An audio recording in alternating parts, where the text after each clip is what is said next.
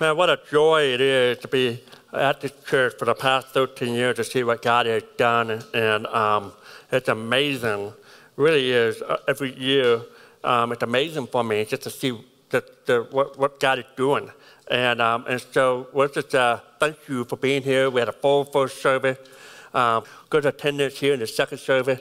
And we, every year I do this, I just kind of recognize those that was in our first year. If you were a part of Lakepointe Church, you came in our very first year. And if you're in this room, just go ahead and stand up for just a minute. Just go ahead and stand. All right. Go ahead. All right, there you go, there you go. All right, just, here we are, 5 of us right here, sits in the back, and then there were probably maybe 10 people in the first service. It's just to kind of show you where we've been. And it's just it's been a crazy journey of the blessings of God. And as we recognize, I want to recognize someone that's very important to me. And she's, I always say behind every good pastor is a great, awesome wife. And it's true.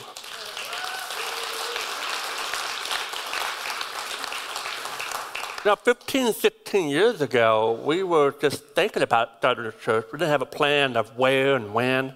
We didn't know what that looked like. We hadn't really told people yet. We haven't told my church. I mean, we had a great church in Florida, and that I was a ministry part of a ministry there.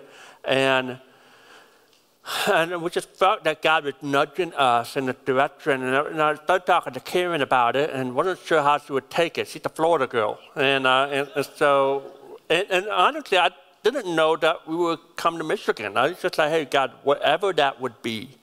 And we were thinking somewhere else warm that needed Jesus, like Hawaii or so a lot of things that we were kind of thinking through. And we just, the more we prayed about it, the more God was leading us to come back to where I grew up, where I'm from. And I was talking to Karen, and Karen, the first thing she said, because when we got married, before we got married, I said, Karen, you'll be, I'm in ministry. God could call us to Africa, And she's like, okay, Scott, I'll be willing to go, even if it's Africa.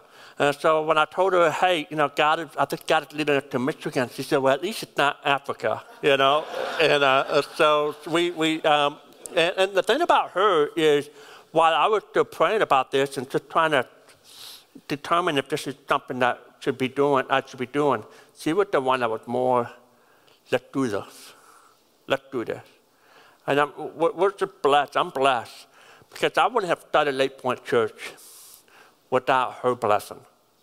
I always felt like if God was going to call me to start a church, she was going to call her as well. And so I just want to take a minute to recognize you. Karen, why don't you come up here?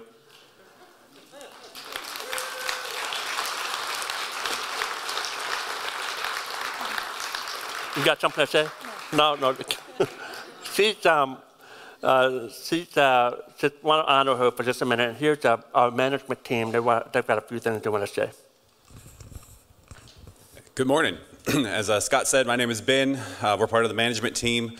And it's really true. When God calls a pastor, he doesn't just call the pastor, he calls their whole family. As the son and son-in-law of a pastor, I really know that well. So for the past 13 years, Karen has served along Scott in a variety of ministries in a variety of ways. And one of those that may not be as well known is that she has served as a part of the administration for here at the church. Or at least she did until about a week ago. So fortunately, the church is now at the point where Karen can pivot and she can start to focus on some other ministries that God has called her to, things where she's already made great progress. And so on behalf of the management board and the congregation, we just want to say thank you for your 13 years of service and the administration. And we're really looking forward to see where God blesses your future ministry. So thank you.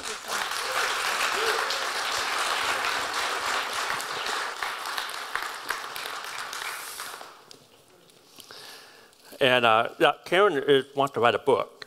So now she got time to write a book. And I put her on the spot. She knows it. But she's she told me the other day, that she got 2 books in her. And so, am I putting it out there for you? All right, there you go. And so, we're really excited about what God is doing. She's still involved in our ladies' ministry. And so we're just thankful for her and all the things that she's done.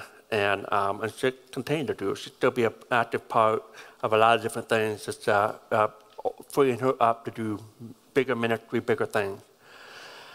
So I want to, I said last Sunday that we were going to finish up this series on Joshua today. And I lied. I need 2 more weeks, all right? I said today and next week.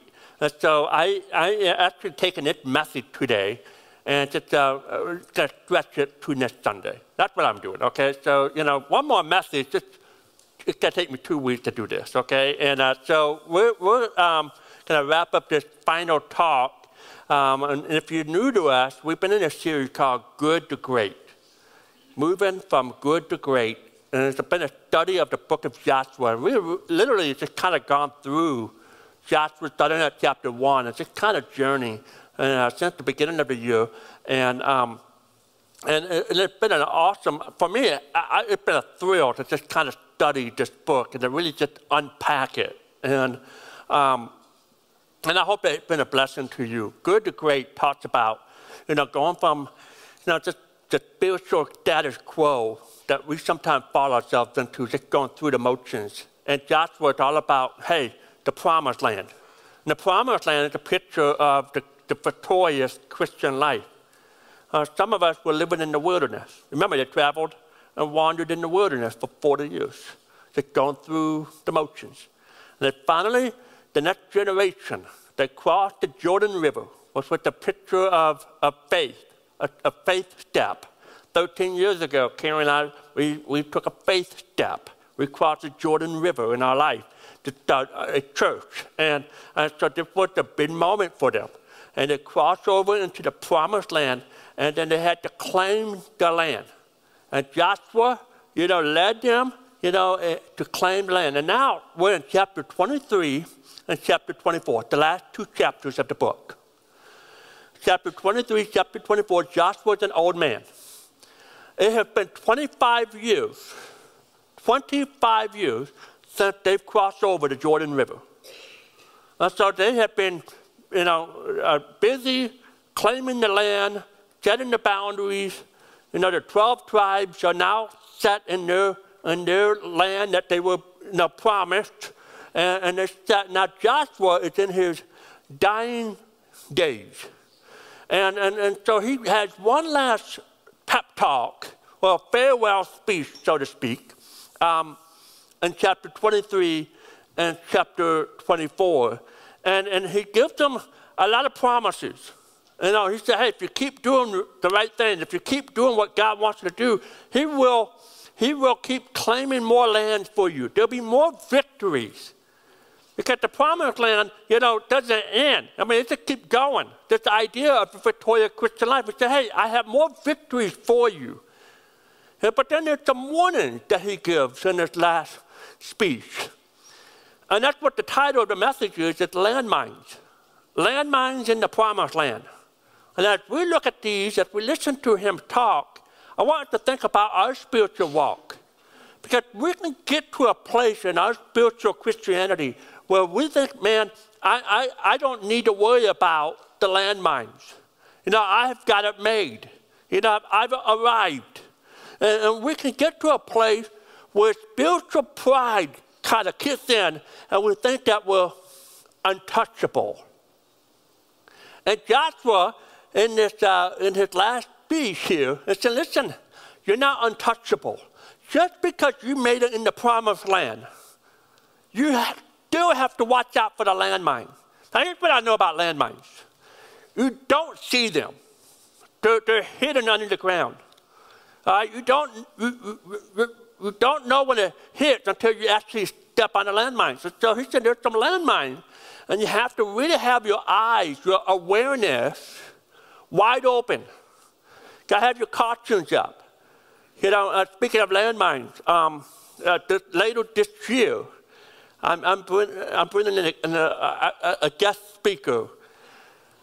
His name is Tim Lee. We've had him here before. Tim Lee was in the Vietnam War, and he fought, against the Vietnams, and he was leading point, and stepped on a landmine, and unfortunately lost both of his legs.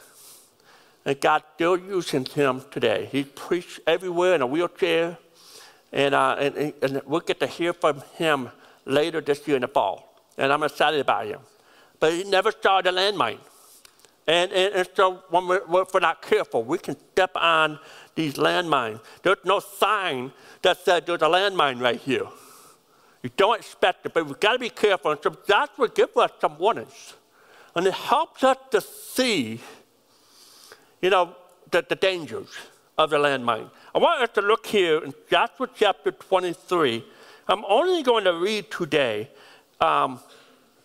verses 1 through 8. And I'm going to read it 8 verses, and then next week we'll come back and, if you bring your notes back, next Sunday, great. If you forget, we'll make them a new one for you, just in case you forget to bring them back, okay? And we're only going to look at the first point today, the first landmine. But I want us to look in Joshua chapter 23. Follow along with me in verse number 1. After a long time had passed, and the Lord had given Israel rest from all their enemies around them. Joshua by then, a very old man. In fact, he's 110 years old. We see that in the next chapter. He summoned all the Israelites, or all Israel, the elders, leaders, judges, and officials, and said to them, I'm very old. You yourselves have seen everything the Lord your God has done to all these nations for your sake. It was the Lord your God who fought for you. And then he said, remember how I have allotted as an inheritance for your tribes all the land of the nations that remain, the nations I conquered, between the Jordan River and the Mediterranean Sea in the west. The Lord your God himself will push them out for your sake. He will drive them out before you, and you will take possession of their land, as the Lord your God promised you. In other words, God said, Joshua said, listen, the job's not finished. There's still more work to do. In fact, when Joshua ends, it immediately goes into Judges chapter 1. I mean, there's no lapse in the time. It goes from, to chapter 24 of Joshua, Judges chapter 1. And what we're seeing in Judges chapter 1, there's more land for them to claim. There's more battles to win. And unfortunately, Judges chapter 1, the Israelites, did not take heed of this last speech of Joshua, because in Judges, if you know Judges, it's an up and down roller coaster ride. They win some, they lose some. They win some, they lose some. And so Joshua's like, listen, the battle's not done. You don't just quit. Don't just relax. You still got more work to do. And then, if you like, you can write down, next to this passage, verse number 6, you can write down Joshua chapter 1, verses 1 to 9. If you want to do that. And you can go back to this later. But you might write that down, because the words that we see here in verse number 6, it's almost what we see in Joshua chapter 1, 25 years earlier. It's the same message that God gave to Joshua as a young leader. And so he said in verse number 6, be very strong. In other words, God, even though God will fight all these battles, and God's going to push them out, there's still going to be times of fear. There's still going to be times that could be challenging and tough. You're still going to need to be strong and courageous.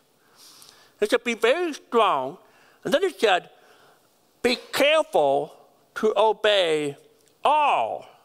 And we'll emphasize that next week. But we got to obey all that is written in the book of the law of Moses, without turning aside to the right or to the left.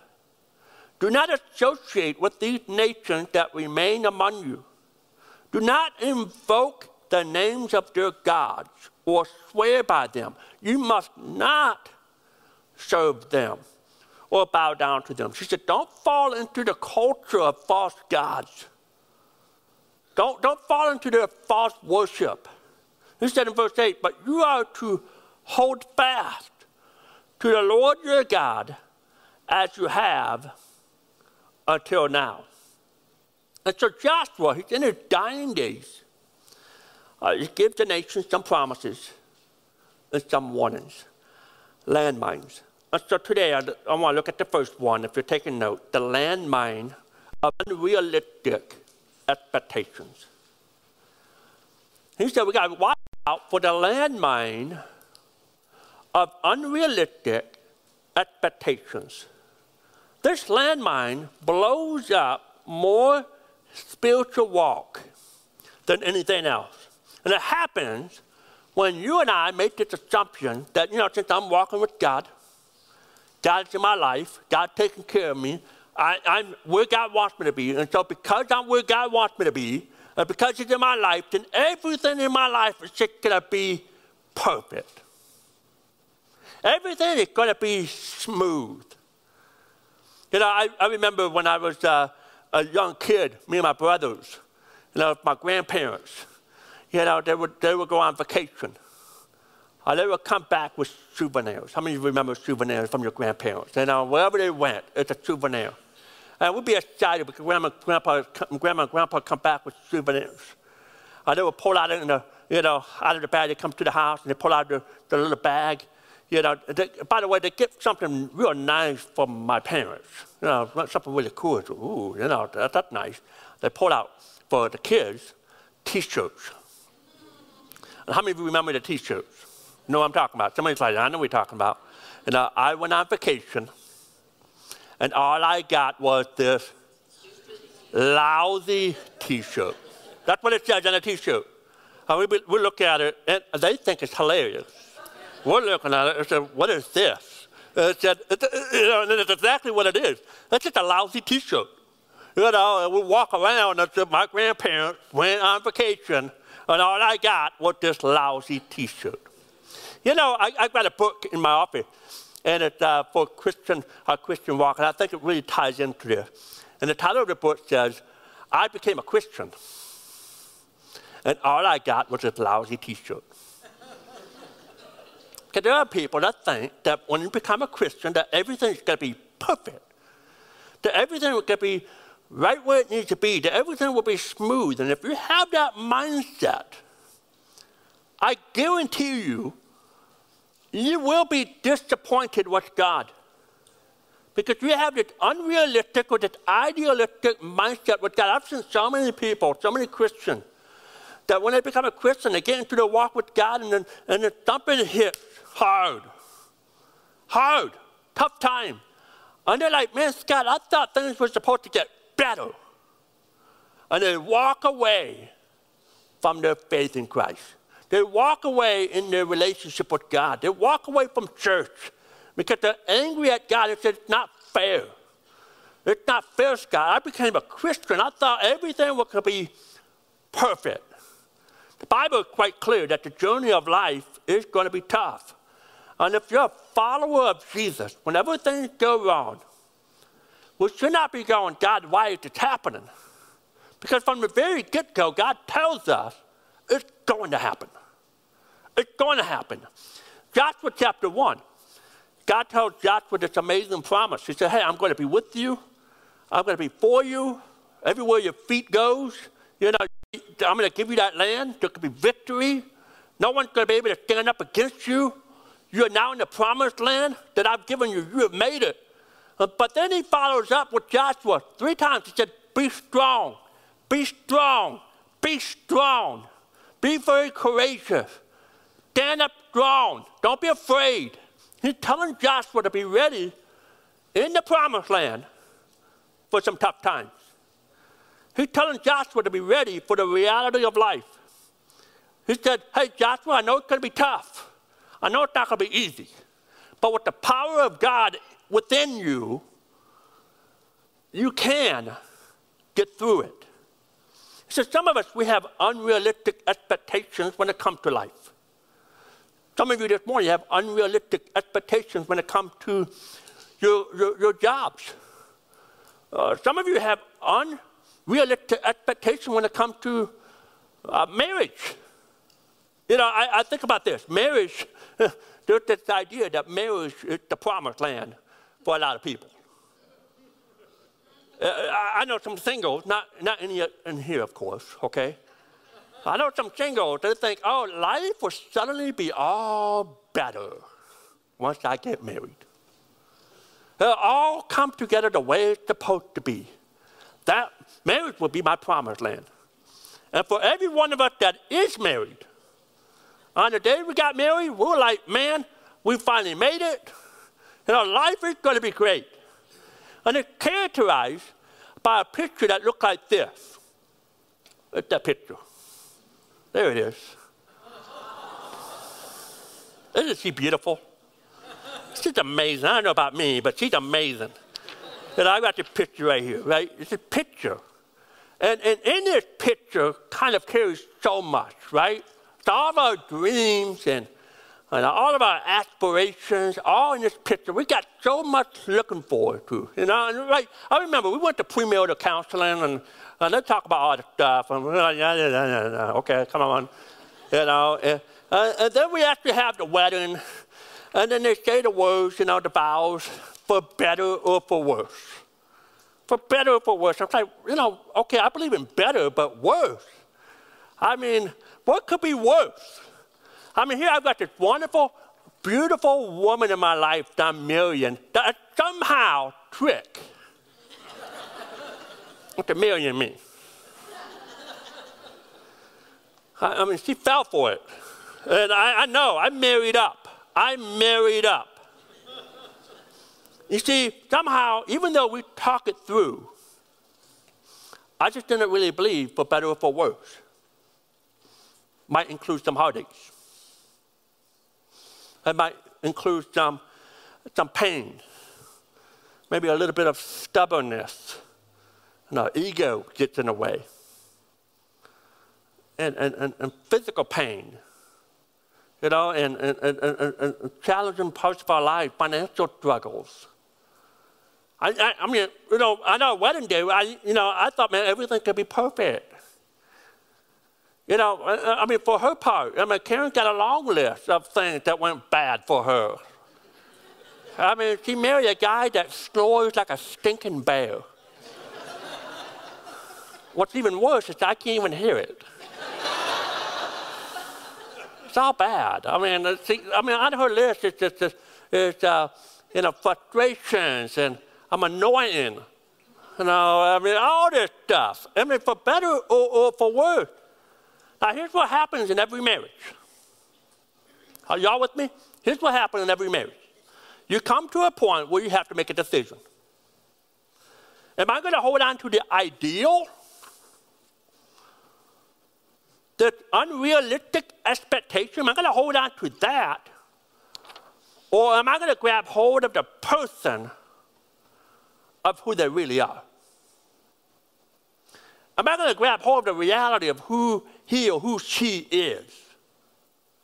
Am I going to hold up this picture of a false reality of perfection? Or am I going to hold on to the person? I've talked to so many people, so many couples, after they get married. It's interesting because when you're talking to the husband or the wife, they still hold up the picture. They've got these unrealistic expectations. That's why they're having the argument that they're in.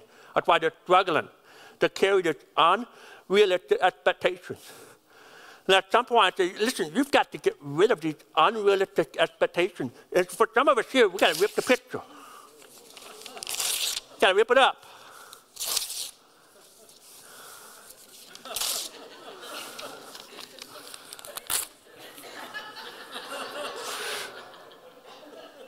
Got to get rid of this unrealistic expectation. You got to tear that up. But hold on to the person. Wake up to the reality that life is not easy. That life is not always going to be fair. There's going to be challenging times. Listen, if you don't accept what God says about reality, it will tear up your life. It will tear up your spiritual walk. It will tear up your jobs. It will tear up your marriage, relationship. It will tear it up if you don't accept what God says about reality. And what God says about reality is, yes, there's going to be tough times. Because this world that we're in is the pathway to heaven. The pathway to heaven. In the old song I used to sing, this world is not my home. I'm just a passing through. Life is not heaven.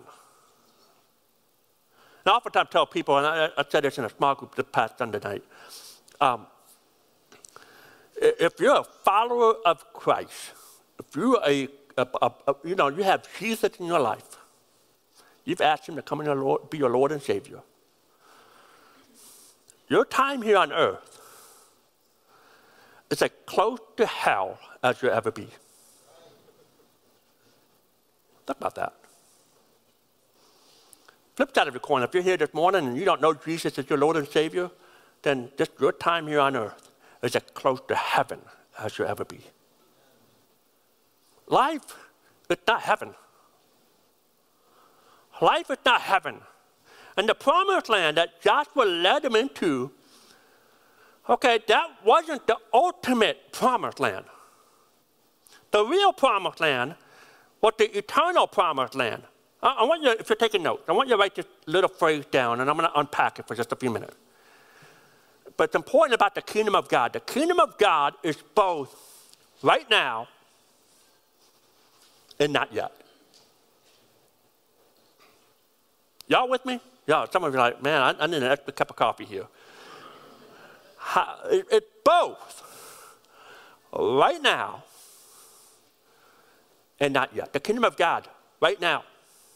If you're a follower of Jesus, you've been adopted into the family of God.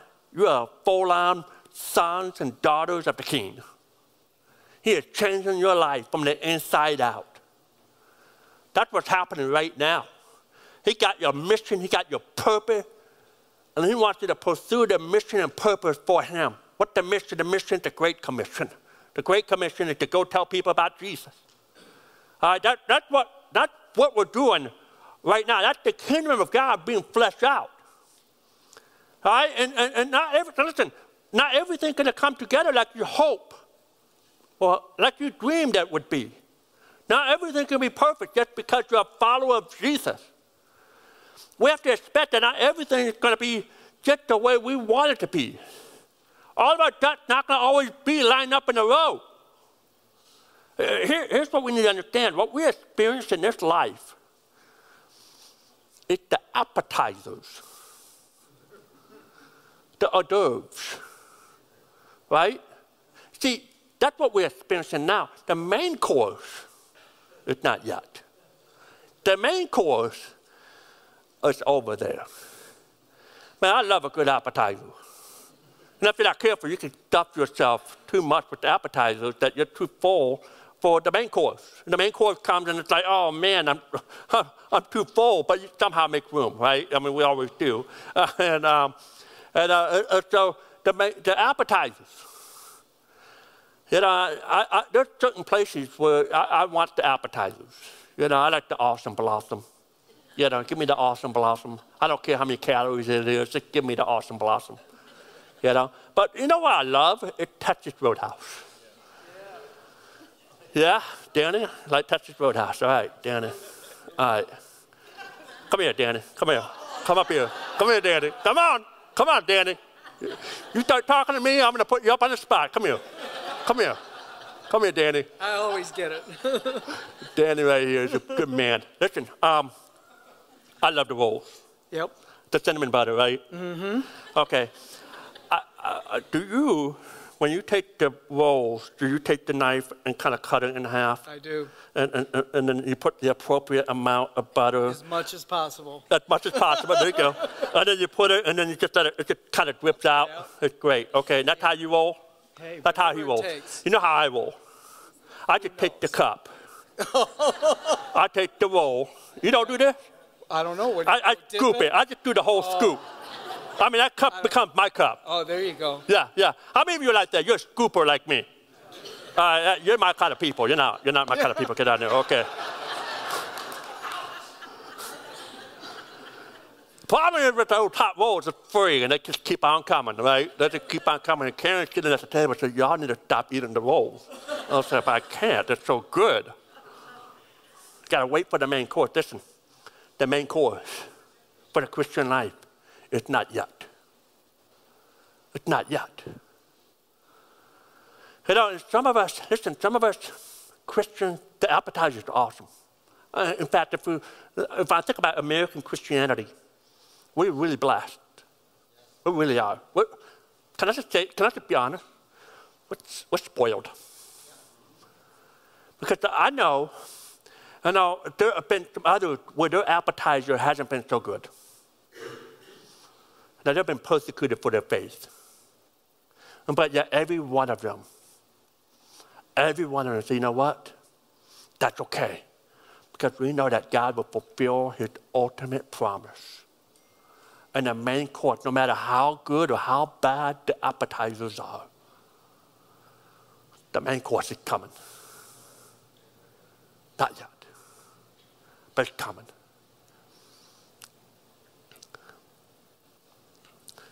I want us to look here in a passage of scripture. I didn't do this in the first service, so you guys get the bonus stuff here, okay? It's one of the most famous passages about faith in the entire Bible, it's Hebrews chapter 11, the hall of faith.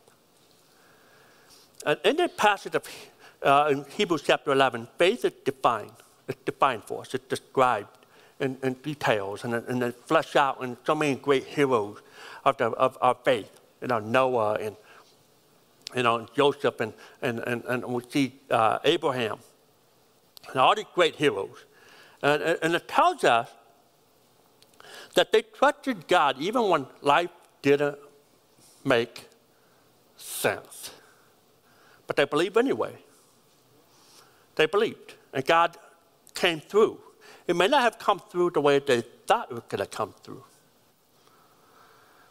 But I believe that God was going to come through. And it may come through in their lifetime. It may not come through in their lifetime. And at the end of the section on Abraham, I want you to see what it says here in Hebrews chapter 11, verse 13. It sums up not only Abraham, but all those who've come before Abraham. He said, all these people were still living by faith when they died. But notice in that phrase, they did not receive the thing promised. They only saw them and welcomed them from a distance. See, Abraham was promised a great nation. He got a son. He never saw the nation. Abraham was promised a land. He only visited the land. But the land never became boundary called Israel. That never happened in his lifetime. Abraham never saw the nation. But Abraham got everything God promised because, you see, he got the appetizer. He got the appetizer. He kept walking in faith because he understood that was just the appetizer. The main course was on the other side of the grave. It was not yet. He never gave up. He kept walking ahead. He had a very realistic expectation of life. That the appetizer might be great, the appetizer might not be so great. But I keep moving forward. You know, 13 years ago, we started a church. Karen and I moved to Michigan. People thought we were crazy. 2009 when we did this. Middle of a recession. People said it's a bad time. I walked away from a great ministry job in Florida, growing church. Told Karen, I'm not sure where this is going to take us. I'm not sure what's going to happen. Yeah, I think the question came up about plan B. I said, I don't have a plan B. We got one plan. We're going to move to Michigan. We're going to start a church. I'm going to trust God that no matter what happens, whether it succeeds or it doesn't succeed, we're going to keep trusting in God. We're going to trust Him no matter what. We didn't know where it was going to take us, but we were willing to go at our cost. Stayed in a house at 8.5 miles, caring at the country girl in Florida. I threw her right in the city, 30 minutes, a half a mile north of the Detroit line. And we were like, that was not part of our plan. We should take trusting in God. We lived there for a while, right in the church in this area. Trust God that He would take care of us and watch out for us. And as a church, we just say, you know what, it's going to be easy. It's not going to always be easy. It's going to be tough. There's going to be some challenging moments. We're going to keep walking, moving forward to where God wants to take us. 13 years later, God's still working in our lives. We still look back at the past. Next week, we're going to talk a little bit about that. That's the next point. I'm going to give you a sneak peek. The landmine of spiritual amnesia. We're going to talk about that next Sunday. Spiritual amnesia. Because sometimes we forget. We forget what God has done. We look back. I don't know what next year could hold. I don't know what 5 years down the road could hold. But we're going to keep our eyes looking forward. And have some realistic expectation that there may be some wonderful days. There also may be some challenging days. But at the end of the day, we're going to keep doing what God wants us to do until He fulfills all promises in eternity. Maybe you're here, you've been visiting Lakepointe for a while. Maybe you're new. Maybe you've been here for a long time. I want to lower your expectations about Lakepointe. I got this little phrase here. Lakepointe Church is an imperfect people. With imperfect people. It's an imperfect church with imperfect people led by an imperfect pastor and staff. Worshiping a perfect Savior. And listen, what is the point? If you thought we were a perfect church, just hang out a little bit.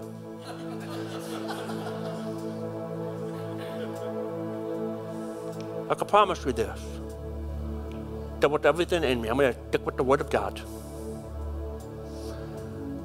I'm going to ask God to lead us by the Holy Spirit of God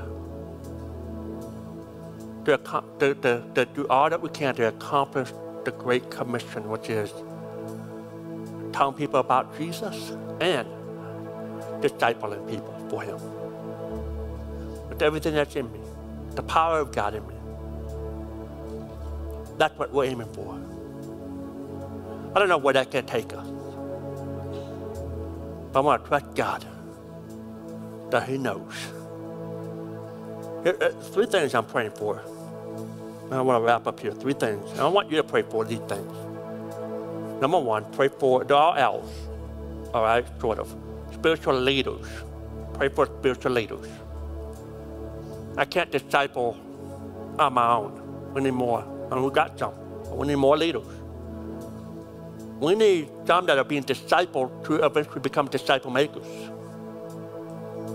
Maybe right now you don't see yourself as a leader, a spiritual leader. We're praying that one day you move from good to great where you can become a spiritual leader.